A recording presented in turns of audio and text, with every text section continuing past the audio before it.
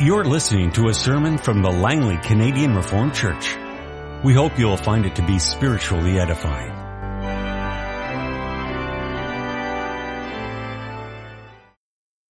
Please turn with me in God's Word to Philippians 4. We'll begin reading at verse 2, and we'll read through verse 13.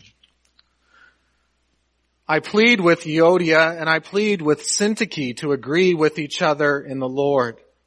Yes, and I ask you, loyal yokefellow, help these women who have contended at my side in the cause of the gospel, along with Clement and the rest of my fellow workers whose names are in the book of life. Rejoice in the Lord always. I will say it again, rejoice. Let your gentleness be evident to all. The Lord is near. Do not be anxious about anything, but in everything, by prayer and petition, with thanksgiving, present your requests to God. And the peace of God, which transcends all understanding, will guard your hearts and your minds in Christ Jesus.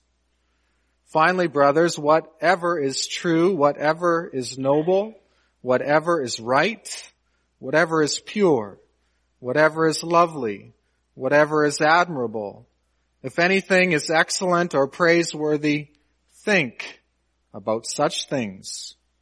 Whatever you have learned or received or heard from me or seen in me, put it into practice, and the God of peace will be with you.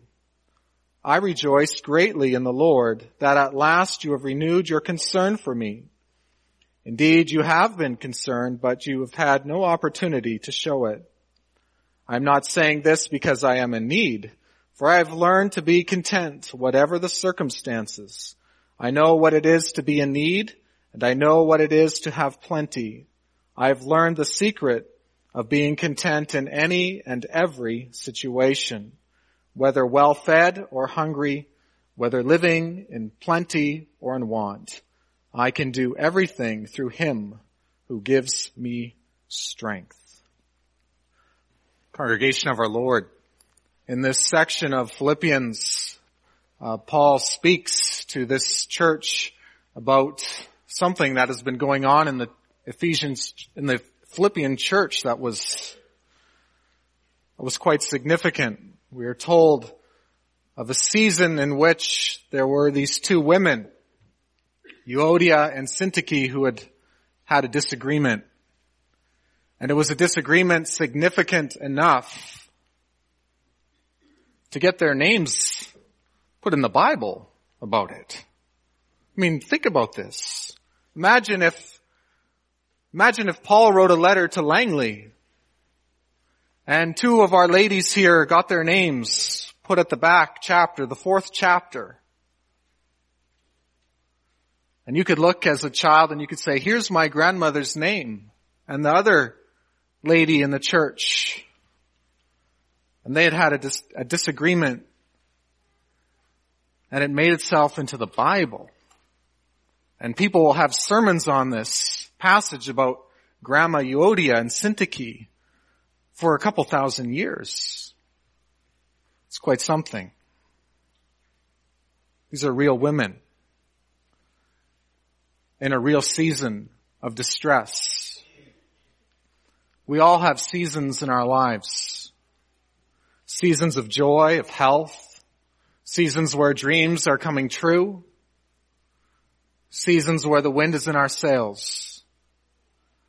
Then we have difficult seasons, challenging seasons, seasons where we don't know where God wants us to be. Last week, I just went through this. A church just gave me a call. Season. We have seasons where we have to make decisions. Seasons where we look to the Lord for wisdom, for strength, for guidance. You and I, we have much to think about in our lives, don't we? We have our work, we have our families, we have the daily grind of relationships, of parenting, marriage. And there is much in life that can threaten us. For that connection between us and the Lord Jesus, for that connection to be functionally disconnected. Yes, we are in Christ, but functionally in our lives. We can go through great times in our lives where we are disconnected from Christ. Philippi knew these seasons. And for Euodia and Syntyche, they are told in this chapter, in this section here, they're told of verse 3, a loyal yoke fellow, someone else to help these women. And these were women, as we notice here in this text, Paul reminds them, these are women who at one time contended with Paul, were partners with Paul in the ministry of the gospel. They labored at my side, along with others. They were able to work with others, with Clement and other fellow workers whose names are in the book of life. And you notice something about this. You notice that Paul, you have the question of assurance of faith. And Paul says to these women, your names are in the book of life. That's, if you ever wondered where you are, Paul says, don't worry. This is where you are, Euodia and Syntyche. But you need to learn to agree with one another in the Lord. How does he address this? We're not even told what their issue was about. But we see something of it, I think, in the following verses. As Paul seeks to reorientate these sisters to Christ, functionally reorientate them to the Christ through his gospel. We notice this first command, and it's a double command, a very familiar verse, I trust. It says, children, rejoice in the Lord always. I say it again, rejoice. Your mom says, clean up your room, and I'm going to tell you again, clean up your room, right? There's a command. Well, Paul is saying something of that here in this, but he's saying, rejoice. Rejoice in the Lord. Always, continually. And if you missed it, rejoice. So often in our seasons in which we have our struggles, this is one of the first things that leaves us. As Reformed people, we have reason, the most reason, to be those who are rejoicing people. We might say, well, that's kind of easy for you to say, Pastor. What are you going through? Or, what do you do when can we always rejoice? We know from Philippians chapter 1 that Paul was in prison at the time of the writing of this letter. You remember, boys and girls, when Paul was in Philippi for the first time, what happened to him? Where was he? He was in prison. And what did he do in prison with his co-worker Silas? They were rejoicing, weren't they? The prison walls came tumbling down at that earthquake. Paul knew what it was like to suffer. He knew what it was like to be stoned, what it was like to be rejected, to be hated, to be flogged. And yet he holds before this church again this rejoicing. Think what the rejoicing of Paul and Silas did for this church. Amazing. And so this rejoicing in the Lord in our lives, it is a command that we are to do. Not when we just feel like it, but who we are in Christ. Out of that, we are to rejoice in Him. This vertical living connection with Christ. So often in the swirl of our anxieties, we begin to find our identity not in Christ, but in ourselves. It's part of the disorientation, the disconnection. And what Paul here is doing in this first verse, he is reorientating them. He is reconnecting them to this life of what we are called to do, to be worshipers of God, to be rejoicers in the gospel and what God has done for us. that vertical connection. Habakkuk would speak about this. He would say, though the fig tree does not bud and there are no grapes on the vine and the olive crop fails and the fields produce no food, though there are no sheep in the pen and no cattle in the stalls, if you're in that situation, that means death to you.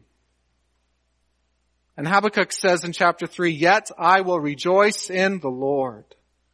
I will be joyful. Notice how he's talking to himself. I will be joyful. He's counseling himself. I will be joyful in God, my Savior.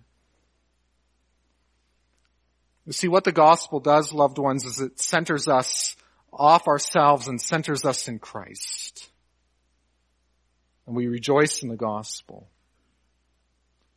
We look into our lives. You look into your life. Are we a rejoicing people? It's not just that, do we sing praise songs till we kind of feel a buzz? Maybe you did that when you were younger with rock music or something like that, and you got pumped up and rah, rah, rah, okay, we're ready to go. No, this is not just, singing till you get to somewhere where you want to be. This is understanding who we are. Who is the Lord? We rejoice in the Lord. What has the Lord done for us? You think of Philippians 2. The Lord came and served me. I am in Christ. I have this situation, Yodi and Syntyche, whatever it was, but Christ has come for me. He has taken all my guilt, all my pollution, my miserable self, the sin that still clings to me. He still loves me. Paul said at the beginning of Philippians, he who began the good work, well, we're not really sure. No, he will be faithful to complete it. And we rejoice in this, that God holds on to us. Your names are written in the book of life, Paul would say. Wow. So we put that thermometer in our mouth and we ask, what is my spiritual temperature like? Am I someone who is rejoicing in the Lord? Does the gospel in my life impact me so that I am a person who is a rejoicing person? Or am I like a shriveled up prune or grape? Am I a dry, old, crusty Christian without one drop of juice left in me?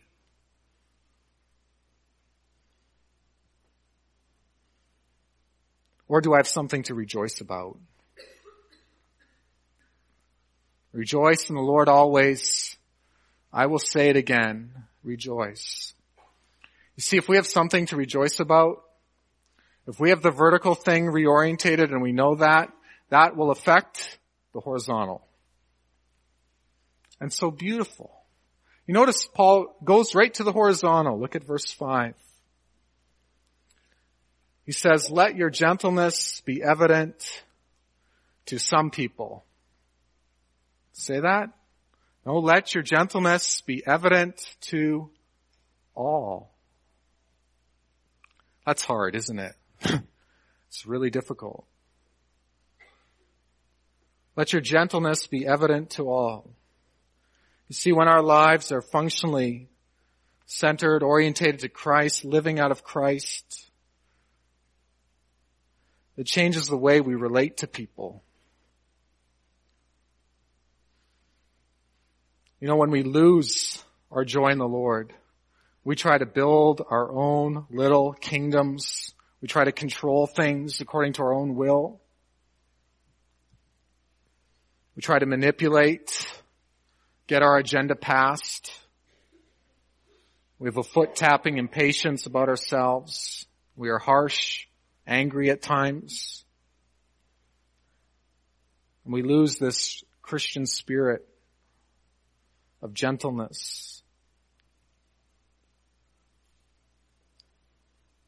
Paul would write in 1 or 2 Corinthians 10, he says, by the meekness and gentleness of Christ. You think about that. By the meekness and gentleness of Christ, I appeal to you. I, Paul, who am timid when face to face with you, but bold when away. You think about in our lives how God has been gentle with us, with me. Christ has come And He's dealt with me with my sin. I don't deserve a thing that He's given me. How gentle God has been with us. He came to serve pathetic me. I rejoice in that. But that's got to transfer into my life, into my relationships. Doesn't mean we become a pushover, a limp noodle. He's not a limp, Paul's not a limp noodle with Euodia and Syntyche, is he? He brings the word. Tenderness, compassion, love. So often when we get disorientated from the Lord, we seek to live our lives according to our own plans, our own agendas, trying to get our own way. People get in the way. Our spouses get in the way. Our children get in the way. Our parents get in the way. Our elders get in the way. Our pastors get in the way. Our teachers get in the way. Our coaches get in the way. Our friends get in the way.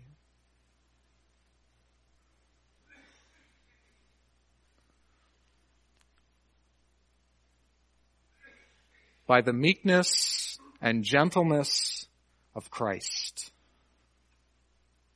You think of the gentleness of Jesus. Rejoice in the gentleness of Jesus.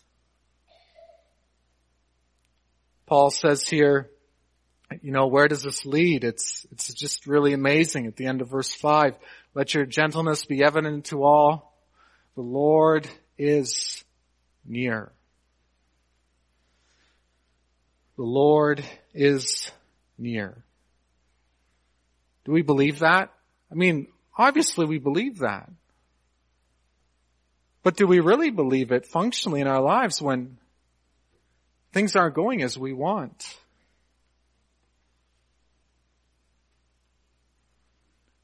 Do we yield things to His sovereignty, to His control? Do we believe that He is really watching us? The unbelief in our heart, it so often leads us to be tyrannized by the fear of man. It's not really living in the light of the glory and power of God, the presence of God. The Lord is near. That's a freeing thing. Doesn't always answer all our questions, does it?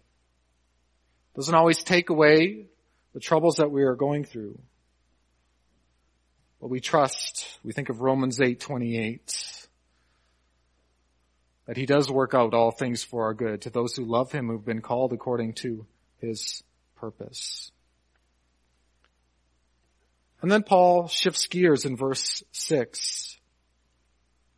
He commands them not to be anxious about anything, but in everything by prayer and petition with thanksgiving to present their requests to God. Don't be anxious.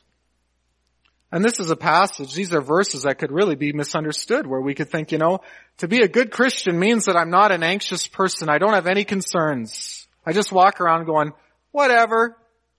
The kid just crashed the car. Whatever. Not worried about it. Whatever. And we have, people talk like this since the time of the beginning. We called them the Stoics. The Stoics just said, whatever, I'm calm, cool, and collected. Nothing's going to move me. And Christians have looked at this passage and said, well, that's maybe what we need to do.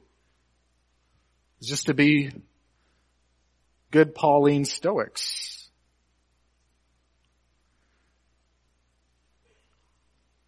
But we aren't Stoics, and we're not to be Stoics. We care deeply about situations. We care deeply about our children.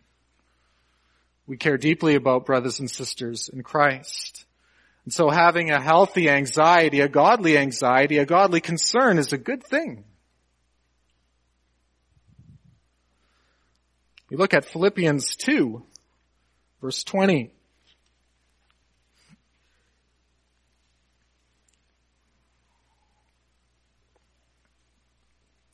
Paul there talks about Timothy, verse 19, I hope in the Lord Jesus to send Timothy to you soon, that I also may be cheered when I've received news about you. Look at what Timothy's heart is like. Verse 20, I have no one else like him who takes a genuine interest in your welfare.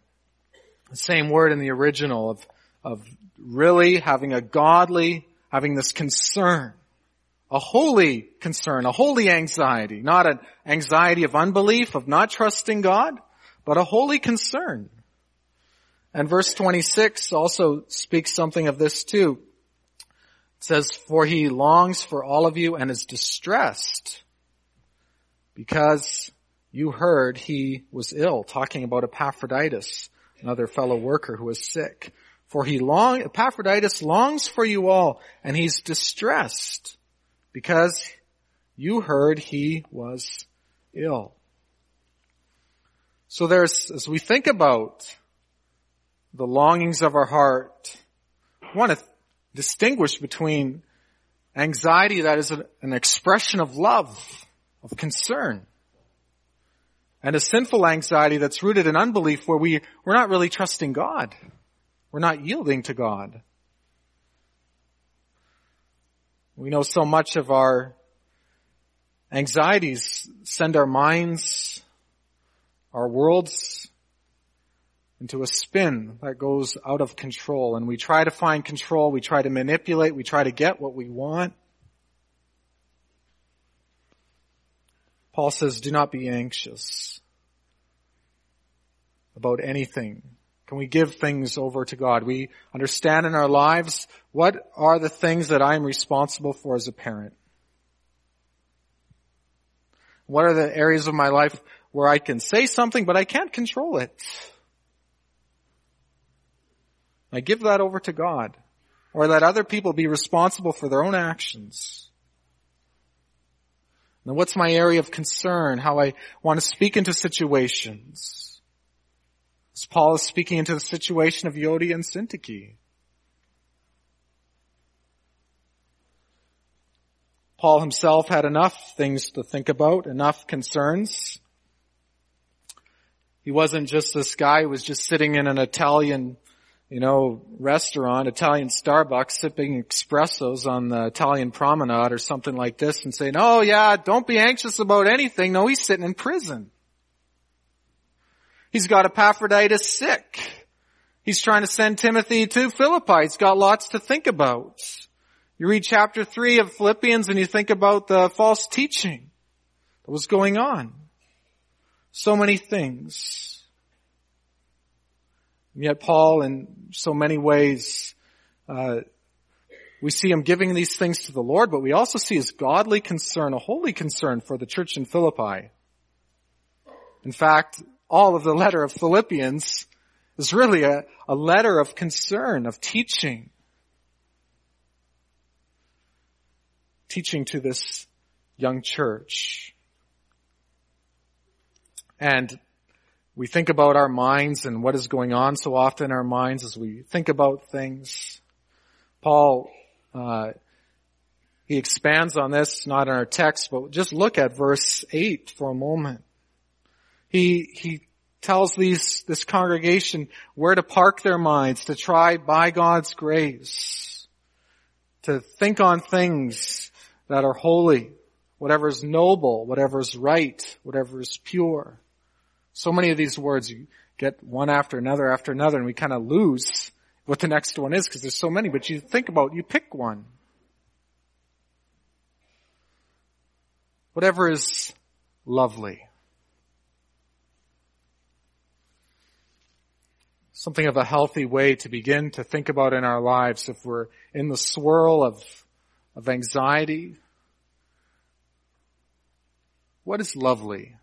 What is lovely about today? What is lovely about these people that are maybe driving me a little bit nuts? If anything is excellent or praiseworthy, think about such things.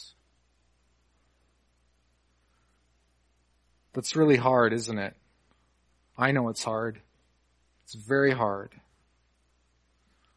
And then we have to go back, when it's hard, we go back to verse 4 again. Rejoice in the Lord. Rejoice in the Lord always. What has God given me?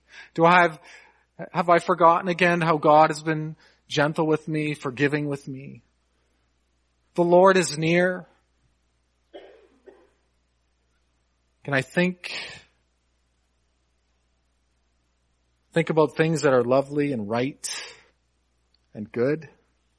Paul kind of does this already at the beginning in chapter 4, verse 3. He reminds them of the earlier season. He doesn't first of all say, well, yeah, you had this problem and I heard from so-and-so and blah, blah, blah. What does he do? Yes, and I ask you, loyal yokefellow, help these women who have contended at my side in the cause of the gospel, along with Clemens. He's bringing to their own minds lovely days, days of sacrifice when they work together. We need to be orientated in our minds. And we must be orientated in our prayers. Do not be anxious about anything, but in everything by prayer and petition or supplication. You see, this is not some stoic kind of thing. This is, prayers and supplications. Supplications are not, just some kind of rote prayers. These are the prayers like the psalmist would pray. They're crying out to God. From the ends of the earth I cry to you while my heart is faint. Lead me to the rock that is higher than I. Lord, come here, help me. Hear my supplication.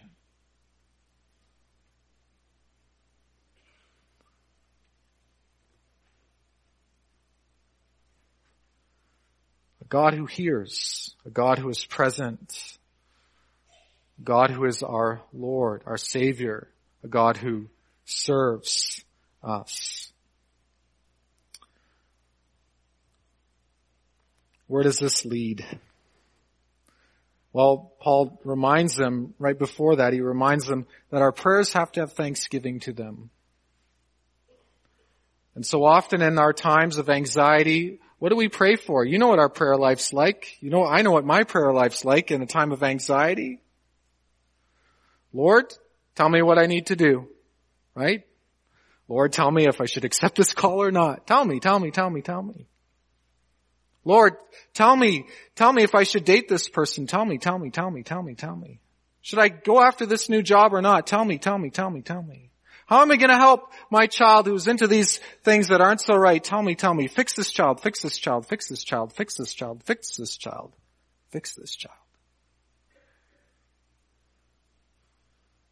my spouse.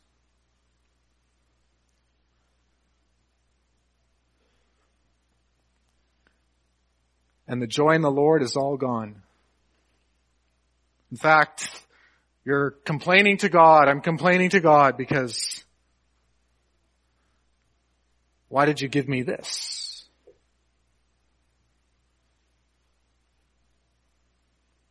Why did you give me Yodia?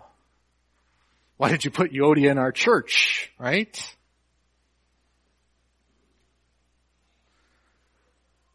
With prayer and petition with thanksgiving. When the vertical is reconnected, functioning in our lives,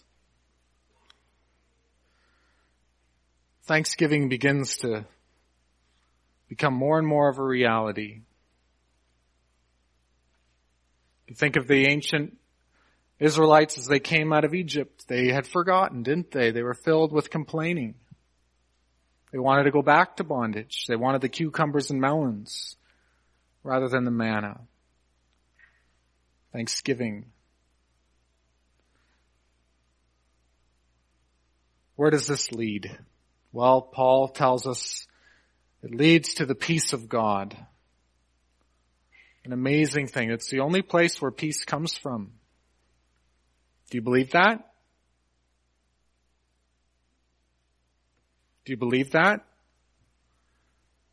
The peace, real peace, only comes from God?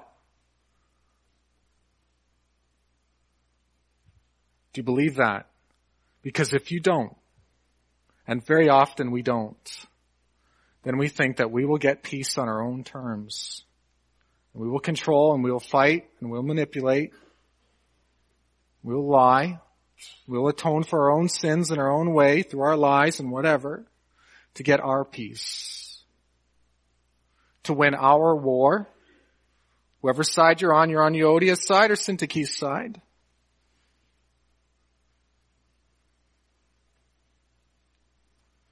The peace of God, the shalom of God, the wholeness of God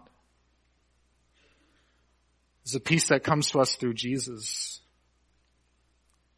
A peace that has comes through the gospel, the forgiveness of our sins. What is your only comfort in life and in death? It's a question about peace. We realize who we are in Christ and we have all the reasons to rejoice. We don't want to minimize for a second our struggles, our questions. The peace that comes through Christ, the forgiveness of our sins, the adoption into His family, a living hope. A peace, as Paul would say at the very beginning, as we said, he who began the good work will be faithful to complete it, that God is near and God is working through the mess and the whirlwind of life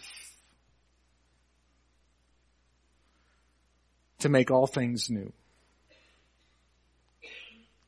And the peace of God, which transcends all understanding, will guard your hearts and your minds in Christ Jesus. It's amazing. It's an amazing thing because we have so much coming at us, don't we? And God is here. God is present. God leads us through our storms. He's there to guard us, to protect us, and to lead us home to His Father's house. May God bless us. You know, Paul, he says at the end of this section here that he has learned contentment. Verse 12, I know what it is to be in need, and I know what it is to have plenty. I have learned I've learned the secret of being content in any and every situation. We are learning too. Euodia and Syntyche were learning. Paul was learning. We are learning. God is our teacher. God has given us all things, and we'll get to walk with Him forever and ever and ever. And in these days, God continues to teach us through the things of life that come our way. In those things, may we be those people who remember to rejoice in the Lord, not sometimes, but always. May we be those who remember that when the vertical is connected, something changes in our relationships. Not because people start to be nice to us, but because someone has been nice to us. The Lord Jesus. Let your gentleness be known to all. The Lord is near. Do not be anxious about anything. We hold on with faith to our God.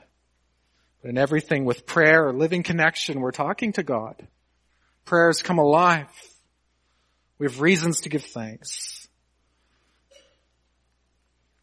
The peace of God enters in, transcending all understanding, guarding our hearts and minds in Christ Jesus. May God bless us in our walk with Him as we continue to learn these things for Jesus' sake and for His kingdom and for His glory. Amen. This has been a sermon from the Langley Canadian Reformed Church. For more information, please visit us on the web at www.langleycanrc.org.